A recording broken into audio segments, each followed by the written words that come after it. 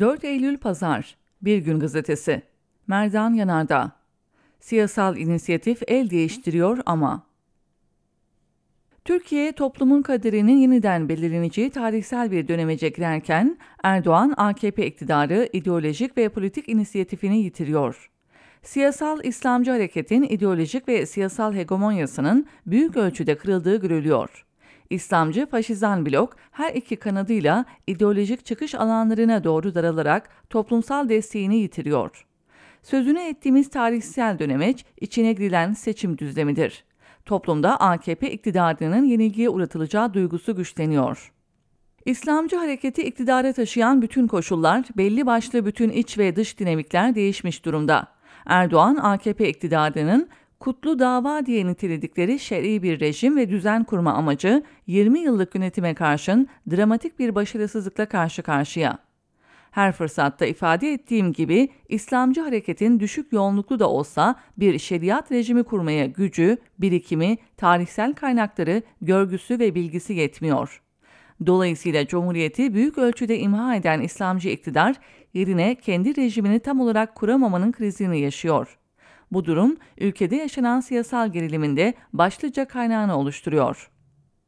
Sanılanın aksine AKP'nin seçimden kaçma olanağı bulunmuyor. Çünkü İslamcı iktidarın tek meşruiyet kaynağını seçimler oluşturuyor. Bu nedenle seçimlerden önce bir kaos ve çatışma ortamı yaratmaya yönelik bazı örtülü operasyonlara yönelse bile halkın önünden sandığı kaçırma olanağı bulunmuyor.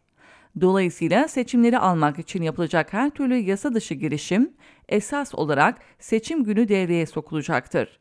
Seçimleri erteleme girişimi bir olasılık halinde önümüzde bulunmasına karşın böyle bir kararı almak ve uzatmak çok zordur. Dahası böyle bir karar büyük bir iç veya dış yıkıma bağlıdır. Peki bütün bunlar olamaz mı? Elbette olabilir. Ancak iktidar ya da İslamcı faşizan blok bu fırsatı kaçırmış görünüyor. İç siyasi ihtiyaçlara yönelik olası bir Suriye operasyonunun önünü Rusya'nın kestiği biliniyor. Diğer taraftan AKP iktidarının kaybetme olasılığı güçlendikçe onunla sembiyotik ilişki içindeki çevrelerin de bir saçılma eğilimine girdikleri gözleniyor. Bu nedenle beşli çete mensupları CHP lideriyle görüşmeye çalışıyor. Bugün siyasal sorumluluk ve tarihsel görev İslamcı faşizan iktidara son vermektir. İslamofaşist bir rejimin kurulmasını önlemektir. Bunun için yapılması gereken ilk iş Cumhurbaşkanlığı seçimini almak, AKP-MHP iktidarına son vermektir. Millet İttifakı'nın burjuva karakterinden hiçbir sosyalistin kuşkusu yoktur. Sanmıyorum ki bu ülkede tek bir sosyalist böyle bir ittifaka devrimci ve toplumcu görevler yüklesin. Esas olan sorumluluk ve görev yakın ve vahim tehlikeyi önlemektir. Gericiliği ve faşizmi yenilgiye uğratmaktır. Ardından mücadelenin ikinci evresi girecektir. Bu bağlamda Sosyalist Güç Birliği'nin kurulması çok önemli bir gelişmedir.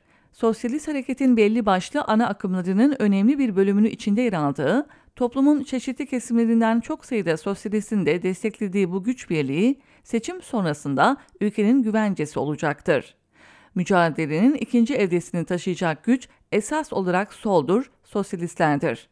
Solun, liberalizmin, İslamcı hareketin ve Kürt milliyetçiliğinin bozucu etkisiyle uzun süredir bu toprakların devrimci birikimi ve yurtseverlik damarından koptuğunu biliyoruz. Bu durumun solda yarattığı tahribat ağır olmuş, meşruiyet alanını daraltmış ve kitleselleşmesini engellemiştir. İşte Sosyalist Güç Birliği bu tutumun aksine solun tarihsel referans alanlarına, bu ülkenin ilerici kaynaklarına geri dönüşünün yolunu da açmıştır. Bu anlamda Sosyalist Güç Birliği bileşeni parti ve hareketlerin 30 Ağustos Zafer Bayramı kutlamaları, açıklamaları çok önemli tarihsel değişimi işaretlemektedir. Sosyalist Güç Birliği eğer varlığını korur ve büyütürse siyasetteki dengeleri de değiştirecektir. Merkezinde HDP'nin bulunduğu TİP, EMEP, TÖP, EHP, SMF gibi sosyalist parti grupların yer aldığı Emek ve Özgürlük İttifakı da önemli bir odaktır. Solda yer aldığı tartışmasız bir oluşumdur. Geniş bir Kürt seçmen tabanına dayanması nedeniyle 2023 seçimlerini doğrudan etkileme kapasitesine sahiptir. Bu anlamda Millet İttifakı dışındaki her iki oluşum, Türkiye'nin önüne yeniden sağcı bir seçenek konulmasını önleyecek başlıca güç merkezini oluşturmaktadır. Dolayısıyla CHP, İyi Parti, Saadet Partisi, Demokrat Parti arasında kurulan Deva ve Gelecek Partisi'nin katılımıyla genişleyen Millet İttifakı'nın en önemli eksiği hiç kuşkusuz sol ya da daha doğru bir ifadeyle sol eleştiridir. Çünkü hem bu ittifakın hem de ülkenin sol bir eleştiriye ihtiyacı vardır. Bu boşluğu potansiyeli itibariyle Emek ve Özgürlük İttifakı bir ölçüde doldursa bile söz konusu ihtiyacı esas olarak karşılayacak odak sosyalist güç birliğidir. Kürt hareketinin yapısal ve tarihsel özellikleri nedeniyle söz konusu boşluğu doldurması imkansız olmasa bile zordur. Millet İttifakı dışında bırakılan HDP'nin demokratik ve meşru bir güç olarak açıkça muhatap alınması gerekiyor. Arka kapı diplomasisi bu bağlamda son derece küçültücü ve milliyetçi faşizan hezeyan merkezlerine onarılması mümkün olmayan tavizlerin verilmesi anlamına gelecektir. HDP ve Demokratik Kürt Siyasal Hareketi mutlaka geniş cepheye kazanılmalıdır. Çünkü iktidarı belirleyecek olan Cumhurbaşkanlığı seçimidir ve 2017 Anayasasına göre başka seçenek yoktur. Seçimi birinci turda almak önemlidir. Bunun tek bir yolu vardır. Bütün muhalefet güçlerinin bir geniş cephe perspektifiyle tek aday çıkarmasıdır. Çok adayla girilecek seçimlerin birinci turu hilenin yapılacağı, kumpasın kurulacağı ortamı sunacaktır. Hile yapılacaksa bu birinci turda olacaktır. Bu fırsat verilmemelidir. Bu bakımdan bütün muhalif siyasal aktörler, Sosyalist Güç Birliği ile Emek ve Özgürlük İttifakı dahil ikinci turda oy verecekleri bir adayı birinci turda neden desteklemeyeceklerini açıklamak zorundadır. Erdoğan yönetiminin kaybetme olasılığının yükselmesi nedeniyle İmralı üzerinden yapacağı sürpriz bir hamleye de hazır olmak gerekiyor.